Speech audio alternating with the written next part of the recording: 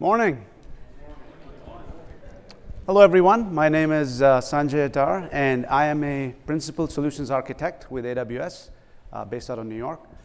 Within AWS, I work within our global accounts team, which covers some of our largest customers, Fortune 500 companies. Shortly later in this presentation, you'll be hearing from Zaid Masood, who is one of our customers, who's part of Lifion, which is part of ADP. The topic we have for today is Lifion's cloud transformation journey. Before we jump into Lifion's cloud transformation journey, I'd like to spend a few minutes with all of you to give you a brief overview of cloud transformation in general. And I'd also like to talk to you about what I've seen customers do in terms of some of the decisions they've taken and actions they've taken to be successful in their cloud transformation. Quick show of hands here. How many of you within your organization have a cloud-first approach organization-wide for any new development or deployment going into the cloud? Okay, so I'd say about 30 to 35% of you. Now, keep your hands up if these deployments that you have running in the cloud are cloud native. And let me define what cloud native means. So you have your architecture is completely microservices based. You're using containers, you're using blue-green deployments, you're using continuous deployment automation and DevOps. Okay, I'd say roughly about 10% of you had your hands up. So Capgemini did a study, and what they found is only 15% of organizations use a cloud native approach. And that number is expected to double to 30% by 2020. Now, when we look at cloud adoption today, it seems very ubiquitous. I remember, about 4 or 5 years ago, I would hear people talk about cloud being the new normal. Today, I think cloud is normal. But still, why do we have such a low percentage of cloud native, deployments running in AWS or in the cloud? So there's several challenges that organizations face and enterprises face when it comes to being able to run cloud native. And legacy infrastructure is definitely something most enterprises have, especially if you're a large organization that's been in business for a while. You're definitely going to have these legacy applications, these monoliths that companies don't want to invest in to make them cloud native. You heard in Andy's keynote yesterday. Legacy applications a lot of times have old guard technologies or old guard vendors that they deal with for their where they're running proprietary databases, and we do have several tools. So Werner this morning talked about the cloud native databases that we have and how you can use database migration service to really move off some of these proprietary databases. But it's really not the technology. I think we're all technologists here. We're smart people, and we figure things out. If there's a challenge, we figure out a solution for it, or if not, we figure out a workaround. And what even Forbes said is really the challenges is beyond technology, and it really goes into the people, the process, and the skills. So today, AWS has millions of customers, and what we've seen is certain patterns in how customers adopt the cloud and how they evolve and mature and reinvent themselves in the cloud. And we see customers go through 4 key stages as they go about this journey. So the first stage is the project stage. So this is typically, we saw this in early days, in the enterprise, where many enterprises were skeptical about cloud, and they thought, cloud is really something for, like the startups and maybe like the small shops, and, cloud is not really something that's enterprise ready. So the trend we started seeing was sometimes you had, maybe a business unit that would just go out there and pick a specific project or a specific workload and run it in the cloud. And sometimes without the knowledge of central IT, so that's your classic shadow IT. And the next stage we saw, companies move from that project stage where it no longer was a science project. Now, companies are moving into that foundational stage, and I'm speaking about enterprises. So enterprises wanted to really, they saw some success with some of these workloads running in the cloud, and they also wanted to kind of pull in some of these business units that may have gone rogue. So they really wanted to try to get ahead of that curve and get to that foundational stage where they wanted to build a hybrid cloud strategy. So in this foundational stage, you're talking about where you definitely need central IT. It's going to be hard to move into that hybrid cloud strategy without central IT, because you're looking at things like getting VPN set up, getting Direct Connect set up, building a landing zone. So this is the stage where central IT is building their hybrid strategy, where they're looking at maybe a cloud-first approach, where anything new, they don't put it in the data center and anything new goes in the cloud. Or maybe they're looking at using AWS as a target for all their disaster recovery applications. The next stage from there, where we saw companies evolve or move to in this evolution, was the migration stage. So at the foundation stage, you had some workloads running in the cloud. Enterprises had and they started realizing the benefits of trading CapEx versus OpEx. They started seeing lower costs, the agility, and the elasticity that the cloud has to offer. And this is the point we started seeing enterprises start to move significant workloads now. Now you're talking about mission critical applications, SAP, some of the core business systems started moving into the cloud. The last stage, and this is like the nirvana stage where everybody wants to get to, is where you're fully optimized. You're completely cloud native, as we talked about, where everything is automated. You're leveraging DevOps, and everybody's in a happy place. This is where everybody wants to be at, but it does take, it does have some challenges that we looked at earlier. And this is a stage where companies really want to see how they can really get the full benefit of the cloud platform. Because at this point, yes, AWS does have a very vast set of services. It's not just a set of building blocks, but it's getting the benefit of the entire platform, and where you can really be optimized to harness the full benefits that the AWS cloud has to offer. So let's take a look at what are some of these ingredients. So in seeing all these customers go through their journey, there's 5 key ingredients that I see customers execute when it comes to having a successful cloud transformation. So the first one is executive sponsorship. I know before AWS, I was an enterprise architect, working for a large professional services organization, and I was working on a cloud strategy. I did get executive, a sponsorship to back me up on the cloud transformation that I was working on, but I really didn't take it up to the senior most levels, and I got to a point where the project just fell apart. So this is where I see, even some customers stumble with this, where really when it comes to executive sponsorship, you really want to go at the highest levels. So we're talking about CIOs, CISOs, CTOs. So you really want to get to the highest level of executive sponsorship, because this would help you avoid any potential roadblocks, because you're talking about a cloud transformation program.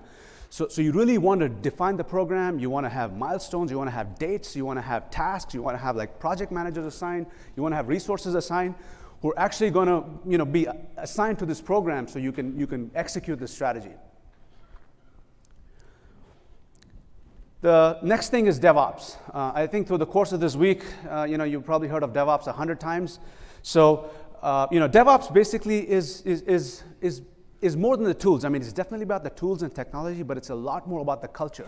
So this is what makes that executive sponsorship, we talked about earlier, important, because you're talking about a cultural change within the organization. And usually cultural change is always defined, from the top down. So, basically DevOps, is a combination of cultural philosophies, practices, and tools that basically increases an organization's ability to deliver applications at a very high velocity. And since it requires cultural change, there's teams that need new roles and new responsibilities in this new way of doing business, or new way of delivering applications. So these teams need to have their roles and responsibilities clearly defined. There needs to be trust between teams. So the entire process works like a well-oiled machine. Experiment. Now, I know this is something which scares a lot of CISOs and executives. The whole idea of being able to experiment. Many times, especially CISOs are concerned about security and the sanity of the environment, when there's experiments going on. And this goes back to that culture where I've seen organizations that build that culture of innovation, really get good at really get good at being able to transform their cloud program. So normally failure is perceived in a very bad way in the enterprise. So it's really changing that culture where it's okay to fail. And it's okay to fail fast as long as you can get back up on your feet and try a different way of doing things. And that's basically what's going to help you drive innovation. And in terms of organizationally, many enterprises that have been in business for many, many years are actually afraid that you may have a couple of college kids who just came out of college, start off in a garage, they get some services from AWS, and they could potentially put long-standing enterprises out of business. So what I see some customers do is rather than being disrupted by these college kids, they set up their own internal disruption business units within the organization. And you'll actually hear from Lifion, which I think is an extremely smart thing that ADP has done, is creating something like a Lifion, which is that internal disruptor. Training and enablement. So, through this week, we've heard the several dozens of announcements, through the week, through the keynotes and through some of the breakouts. So, one thing with the cloud is that the pace is extremely, it's extremely fast-paced. And, really staying up to date with the skills is going to be critical for enterprises that are looking to really transform themselves in the cloud.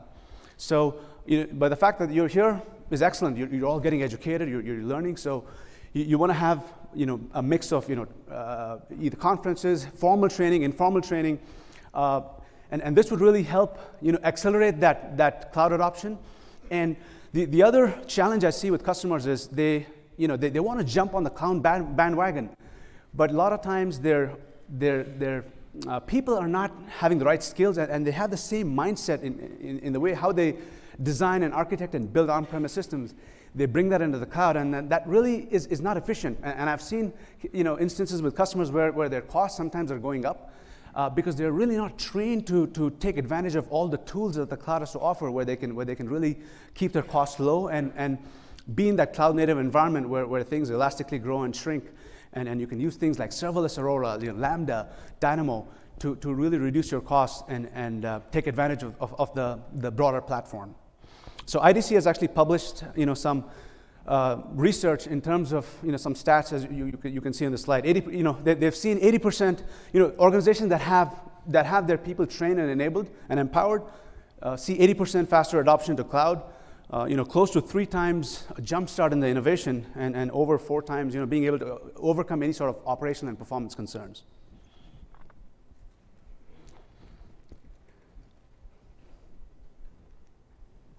Okay, and the last thing I wanted to touch on, and not the least, is the Cloud Center of Excellence. I cannot stress on this, more. I mean, the Cloud Center of Excellence is really going to be your engine that drives that cloud transformation process.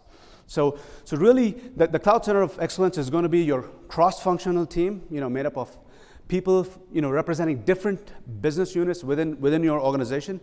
And in enterprises, there's a tendency to be very siloed. And what I see with the larger enterprises is that duplication of efforts. I see different silos of teams trying to solve the same problem, and they're kind of banging their heads against the wall. And having this Cloud Center of Excellence would really help create standard processes, across the organization, standard patterns that can be reused, and you'd be able to eliminate all this duplication efforts, and you'd be able to have the right guardrails for teams to be able to innovate, to be fast, and to be secure at the same time, using DevOps and DevSecOps. With that, I'd actually like to hand it off to Zed Masood. So Zed actually is the lead principal architect at Lifion, and he actually works with 200 plus engineers within the Lifion organization.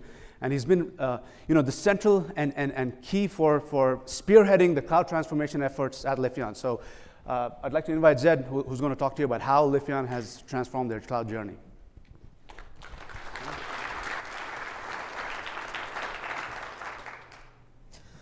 Thanks, Sanjay. Hey guys, so I'm Zed Masood. I work with Lifion.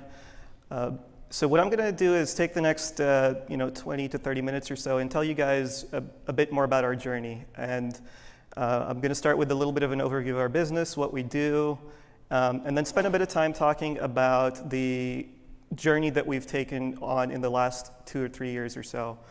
This is a 300 level session, so towards the end of it, we are going to do a bit of a deep dive into some of the managed services we've adopted, including Kinesis, DynamoDB, Aurora, and Elasticache. And we're going to be talking a bit about our learnings on that, and we're going to leave a few minutes at the end for questions. So a lot of people, know us as a payroll company, and that's true. Payroll is absolutely a large part of our business. We pay about 1 in 6 people in the United States, but ADP is a lot more than that. Over the last several years, we've been transitioning from a services company more and more towards a technology company, and human capital management is a big part of our business. We're about 58,000 people around the world, so it's a large, complex enterprise.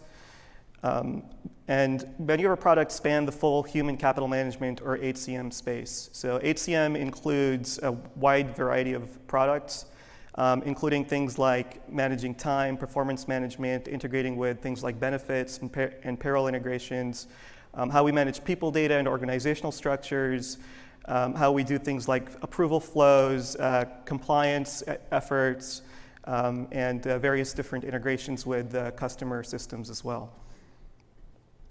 But one of the things we've done is really invested heavily in next-gen programs, and Lifion is one of ADP's next-gen programs. It's really helping us to lay a solid foundation for our future. We're competing in an increasingly competitive market with startups and others that are playing a big role in this space. What we've really done is helped infuse a broader organizational disruption. We're doing things like cloud-native architectures, improved user experiences, and it's really a big part of our strategy is investing in these next-gen programs. So I'm going to take us through some more details into what we've done at Lifion. So just to give you guys a bit of background about what is our Lifion's business, what we do, the platform we're building, it's really a low-code human capital management app development platform, right? So human capital management apps have a lot of customization needs. They're quite complex compared to a lot of other apps in the industry. There's compliance needs in different regions. There's areas where we need to customize aspects of the functionality for certain clients.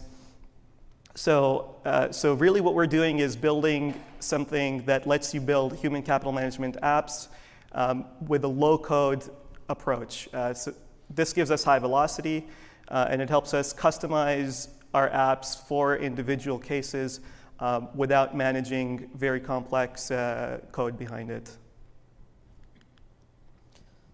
Some of our key business differentiators: we're truly global from the ground up. These are things that are differentiating for us. It's a rapid product development approach, so meaning that you can build out complex business logic and workflows using a low-code development approach. And really an app ecosystem something we call HR Your Way. So what we're seeing with one of the trends we're seeing with our customers is that there's a lot of demand for having HR done in exactly the way you do business. And this is really one of the things that our platform enables is a app ecosystem where you can use specific apps that work for you. Dynamic teams, different from more traditional organizational hierarchies. So customers using things like agile teams or things like matrix organizational structures, and that's something else that we're building into this platform. More and more trends towards gig economy, different types of worker preferences, more sort of temporary worker preferences, and that's something that we have as one of our product differentiators as well. But the biggest one, I think, for us for this session is really the cloud-native HCM. And this is something we're actually seeing resonate within our market. From a marketing effort, we're actually saying that we're a cloud-native HCM today, and we're finding that it's resonating with our customers, both from an interest perspective in terms of what it means to be cloud-native, but also as a customer, you might wonder, well, how does it actually benefit me? And we are finding that customers are feeling that because of the cloud native nature of our underlying technology, that there will be a translation to them in terms of what it means for reliability, uptime, and the way we do deployments, and the way we push out application updates. So this is something we're going to continue to see more and more from a marketing perspective as a cloud-native HCM. We've added about we've more than doubled in size in the last 2 years, so we're 461 people around the world today. We've got 5 pilot customers, and we're looking to increase that quite aggressively within the next couple of years. We've got a microservices-based ecosystem. We are 160-odd microservices, and I'm going to get a bit more into detail about the architecture behind that. We're using 7 public cloud services today with AWS, and we've got a rich ecosystem of human capital management apps. Some of the advantages we've seen with microservices include teams having full control over their services from start to bottom. You build it, you ship it. Yeah, you build it, you ship it. Yeah, and these teams take full ownership from the UI level to the database level to the application level, and they're very, very well aware of how their infrastructure looks.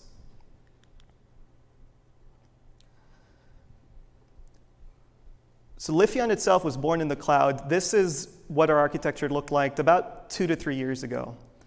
The first thing we did, our first version of Lifion, everything was on EC2. So looking at things like our container orchestration and scheduling framework, back in 2015, we were running Docker Swarm. Microservices, 160-odd microservices with a variety of runtimes. Primarily Node.js is more than 90% of our services. UI with React, a bit of usage of Python, Scala, and Go as well. And this was a Docker Swarm cluster running on EC2. And then we have our service discovery mechanisms, and then a bunch of different databases. So using a sort of a polyglot persistence approach with the right database for the job. We had a multi-master MySQL solution running on EC2. We had a distributed document database also running on EC2, graph database, search database, as well as data streaming brokers, all running on EC2. And this meant that our teams took on a large span of control, from OS level concerns, things like AMIs, to patching, to upgrades, how we provision our clusters, how we manage our infrastructure as code, how we do failovers, how we look at high availability. What does it mean for one of our nodes in all of our distributed databases? What does it mean for them to fail? How long does it take for it to come back up? Backup approaches. And this is the span of the things that we were looking at. And in some respects, you might think that this sort of looks like something that you might have taken from a data center and put it into the cloud. So our key operational goals that we sat down, we defined, we wanted highly available, scalable, maintainable infrastructure.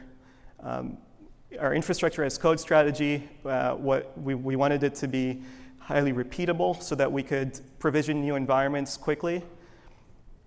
We wanted to minimize our operational complexity. So all the things our teams were doing with some of the aspects I'd mentioned before were things that we found were taking quite a lot of time. And in a microservices architecture, workload isolation is very critical, and we found that over the last several years. So when we have service teams that are using all of our various databases, what does it mean for one of those services to be putting a high workload, and how that affects other workloads? And with our database clusters, that was something that we found we really wanted to help improve. So to tell you more about our the drivers behind our adoption of managed services, we've got Lohit Sarma. He's our VP of Product Development, and he leads our Lifion Developer Platform organization, and it's a very short message from him. Lifion is ADP's next generation HCM platform. We're fully owned by ADP, but we function as a startup inside ADP. The main goal of Lifion is to help accelerate ADP's digital transformation. So why do we choose to go with managed services? Like most modern applications, Lifion was born in the cloud. We're powered by microservices. And with every microservice application, each engineering team owns the services and its data store. But what we noticed is as we began to scale, the operational complexity of managing these stores started to increase. We started noticing the engineering teams are spending a lot of time on just maintaining the tech stack as opposed to concentrating on the core product differentiators.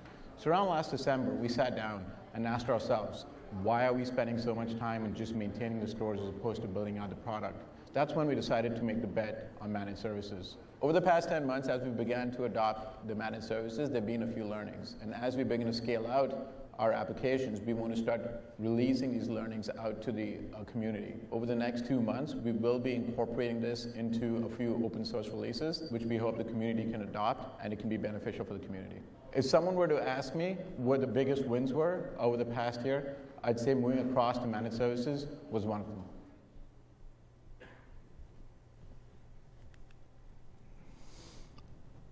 So what we started seeing when we analyzed all these managed services, really the operational burden was a big factor that we considered.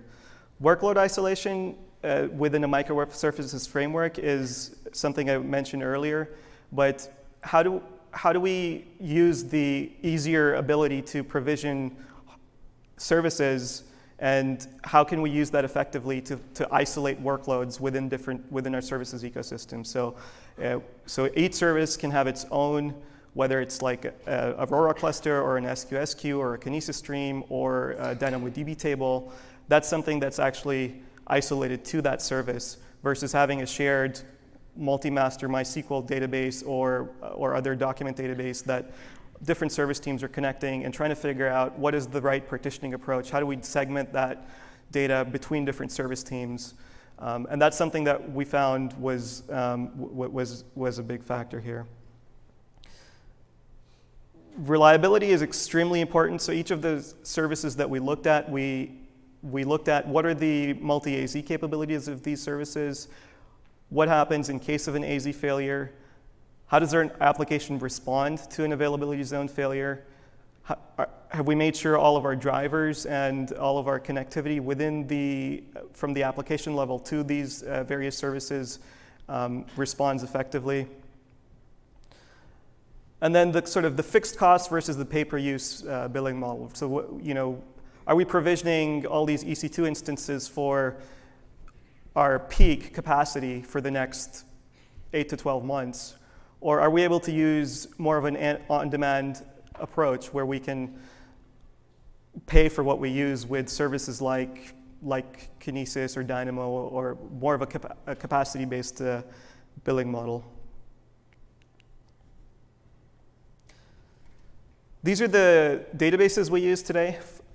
For relational database, we use Aurora.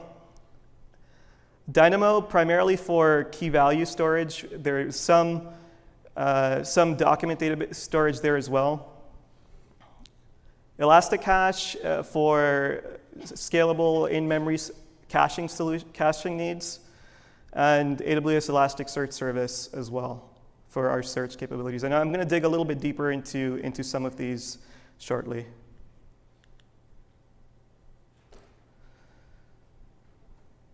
Kinesis we're using for two different key use cases. One is really for data replication between different stores. So data coming in from a relational database, how that then replicates to other data stores. We're going to talk about a couple of examples of that. For cases where we have a single consumer, where it's much more contained, we're using SQS, and we found that to be quite a simple service to adopt as well. S3 and CloudFront for content storage and CDN purposes. So edge-to-edge cache locations with CDN, so our customers are downloading static assets closest to their edge location. We're evaluating EKS and Neptune today. So we are migrating to Kubernetes. That's something that's in the works. And EKS is something that we're evaluating for future adoption. And Neptune for graph database storage. So a big part of the data we have, there's organizational structures and hierarchies, and how do we traverse those structures? How do we find somebody up the organizational hierarchy who's not on vacation who can approve a certain request, as an example? So we are using graph databases for that. Neptune is something that we've been following closely. We've been in touch with that team. And we're considering adopting it shortly.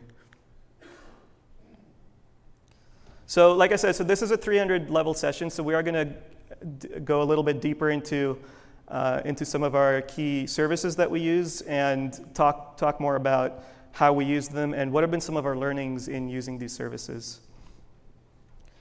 Kinesis today we're using for 3 key use cases. So change data capture. So when we have system of record data that changes, how do we then stream that onto a stream so that consumers can react to that and capture those changes? So the graph database example I mentioned earlier, when we have a change in a system of record data, that then gets propagated to a Kinesis stream, which will then be consumed by a reactor that writes it to our graph database. So that's how we keep that consistent. And then event-driven flows. So for example, there's events happening in the system. A new user is created, a new employee is created for a customer. That is an event that then there's downstream consumers responding to that and doing what they need to do in order to make sure that they're ready for that event to occur. One of the things we saw in our Kinesis client library deployment consideration. So Kinesis was, from a serverless model, like streams are very easy to create. But one of the things, the client library itself is a JVM process, and that runs, so you need to actually run that over alongside your other services and have that communicate with your services using standard out. So this might work in some scenarios if you've got a lot of JVM services, but in our case, like we have Node.js services, so there was a lot to consider around how you deploy that, right? Our logging framework used standard out, so that in itself was something that we'd found would conflict with Kinesis. And outside the JVM space, there's sort of this multi-lang daemon, which is a JVM process that's deployed alongside your other services that communicates over standard out.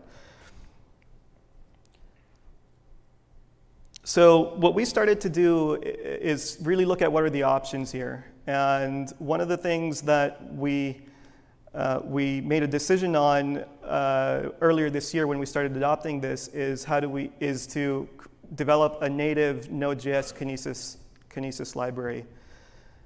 And we're actually happy to announce we've been using this in production for since the beginning of the year, so it's got more than 6 months of production use. We've recently taken that and created an open source version of it, and that's actually available now. So the Lithion Kinesis client is it's a native Node.js consumer and producer library. We're actively maintaining it. There's a fair amount of development happening as we speak. But it already includes enhanced fan-out support. So enhanced fan-out support is a feature that the Kinesis team launched in August this year. And we've got a native Node.js client with enhanced fan-out support.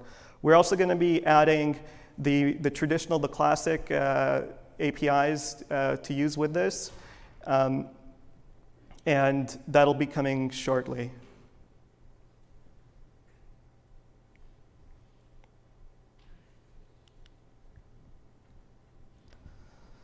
So the other service we spent a fair amount of time looking at was DynamoDB. And we liked the sort of serverless nature of DynamoDB, no nodes to manage, no nodes to create. The capacity model being very fluid, your ability to just provision capacity as you need it. We found it worked well for our key value use cases, but really need to validate your document storage use cases. If you're used to databases with nested array querying or sub-object querying, then that's really something you want to take a look at very carefully. It worked really well for us for smaller item sizes. Things that are single-digit kilobytes work quite well. As item size increases, the billing unit with Dynamo is based on the item size. So for each kilobyte or so, you're basically doubling your capacity unit. So it works really, really nicely for small item sizes. We did end up enabling a feature in our library where we split up larger documents and put part of them onto S3, kept the smaller amount of the document that was just needed for querying in the DynamoDB item. Autoscaling can be nice if you have sustained periods of load increases. If you have very spiky loads, so if you've got a sudden increase that just decreases quickly after that, autoscaling does take time to take effect. But burst capacity is something that can help there because you basically get a credit of the last 5 minutes to use in the next 5 minutes if you haven't used that capacity in the last 5 minutes. So if you've got low usage, you can go maybe 50 to 100% of your provision capacity on burst capacity. If you saw the keynote yesterday, there's an announcement on this with on-demand capacity, and that's something that can help with some of these use cases. So that's something that we're evaluating as well.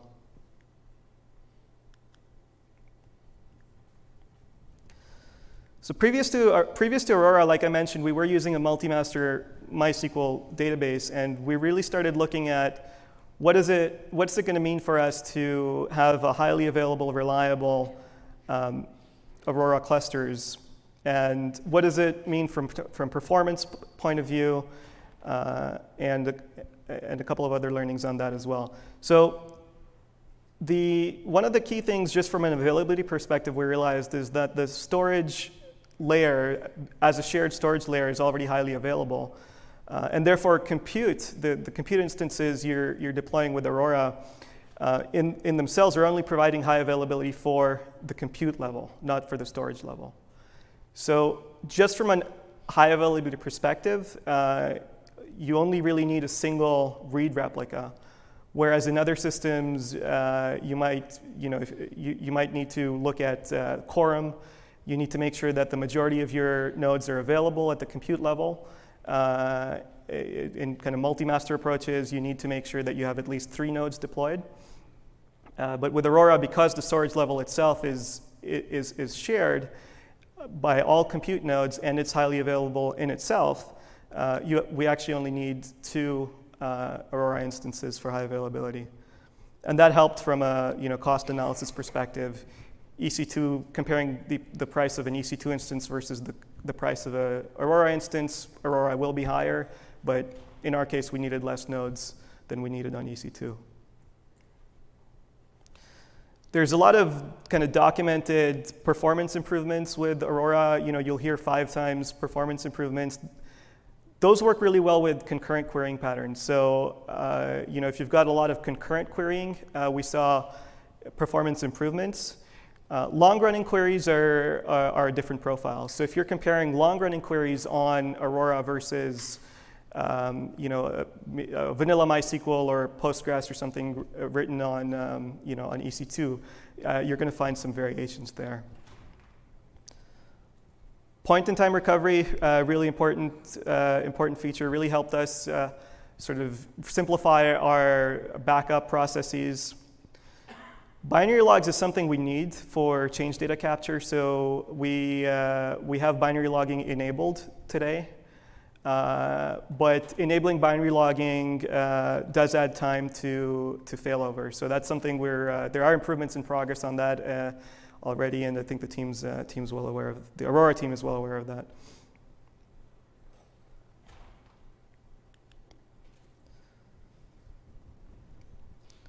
So we also use Elasticache.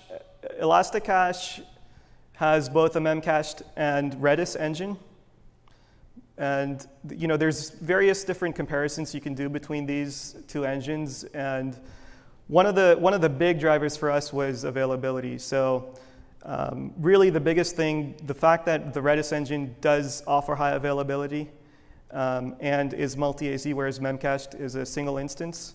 That's what tipped the balance in favor of Redis, because we want to have read replicas, we want to be multi-AZ, and we want to be resilient to availability zone failures. And that was why we used Redis, in addition to the kind of, the broad support within the ecosystem of things like client drivers and others as well. Elasticache, I would say, has probably been one of our smoothest adoptions out of the ones that we've discussed here. I think we found the driver ecosystem to be quite resilient, and we've also seen that the maturity of the product. There's been quite a few iterations. We're on a 4x version of Elasticache, so we did not see any real issues from an adoption perspective. We had our teams just really using Node Redis drivers, pushing it out, and we were in production in some cases in a period of about 2 months with Elasticache. With the Redis engine, you also get two options. You get cluster mode and non-cluster mode. Non-cluster mode is the easiest to implement and deploy, but it limits horizontal scaling. So there is a little bit more complexity on the read side, but in terms of scaling operations, you can vertical scale, but if you do vertical scaling, there will be a period of blocked reads and writes in vertical scaling. And what you can work around that. You can have retries in your application logic, and that can help. But the alternative is to go with cluster mode, but start with a single shard.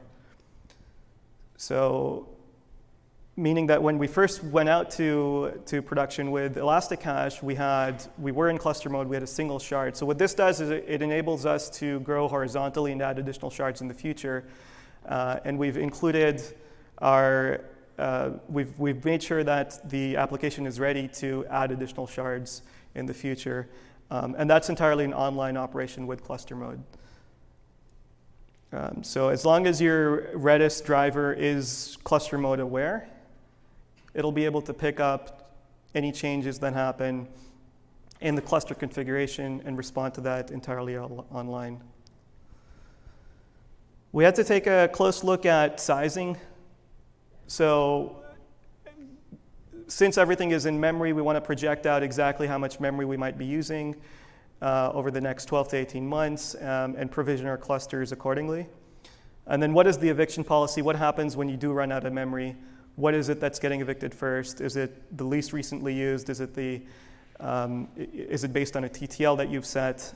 So that was something that we had to take quite a bit of time to invest up front and make sure that those decisions are made well.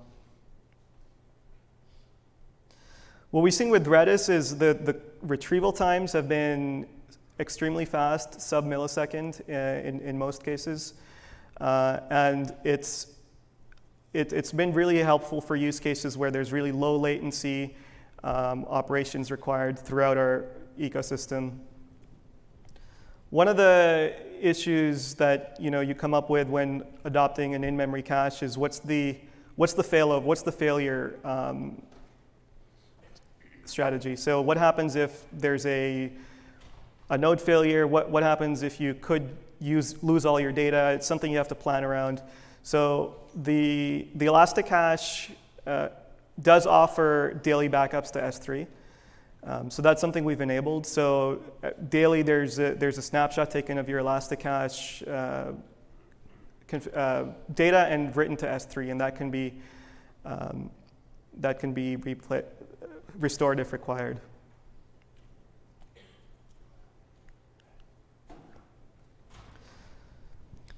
So injecting new ideas and fresh talent is something that can really help turbocharge a cloud-native transformation. One of the things we've done is, like I mentioned, the growth over the last 2 years, about more than twice the amount of growth. Most of the people at Lifion are new hires from various parts of the industry, so folks that have worked in different kind of entrepreneurial backgrounds and setups, as well as different areas of the industry. So we've really injected a lot of fresh talent and ideas into the organization.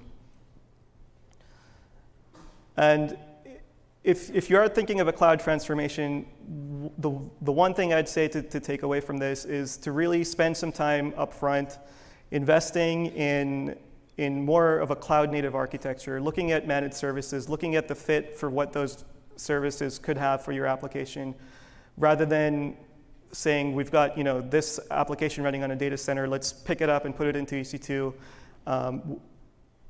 But really, from our journey, from our experience, we started there, we transformed afterwards.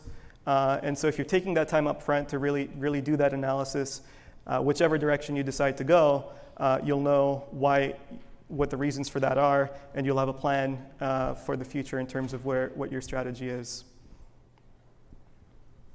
So I'm going to turn it over to Sanjay to wrap up, and then we're going to have a Q&A. Great. Thank you, Zed. That was actually a great story, with Lifion, transforming themselves. Being a born in the cloud startup, they really put these 5 ingredients together. You see at the bottom of the slide, where they had the sponsorship, they have that cultural innovation, and they infused their teams with DevOps. They got educated, they built that CCOE. So very, exciting to see them, transform, and be part of their journey. So that wraps up, this session. I know we're standing between you and lunch, so please do take a couple of minutes to fill out the survey because we'd love to hear your feedback so we can make these sessions better. And we'll be available if anyone has questions. We do have stand-up mics in the aisle, so if you have any questions, if you're bold enough to come up there, you can ask your question, or we'll be available down here if you have any questions and if you need to talk to us. Thank you, everyone. Thanks for coming.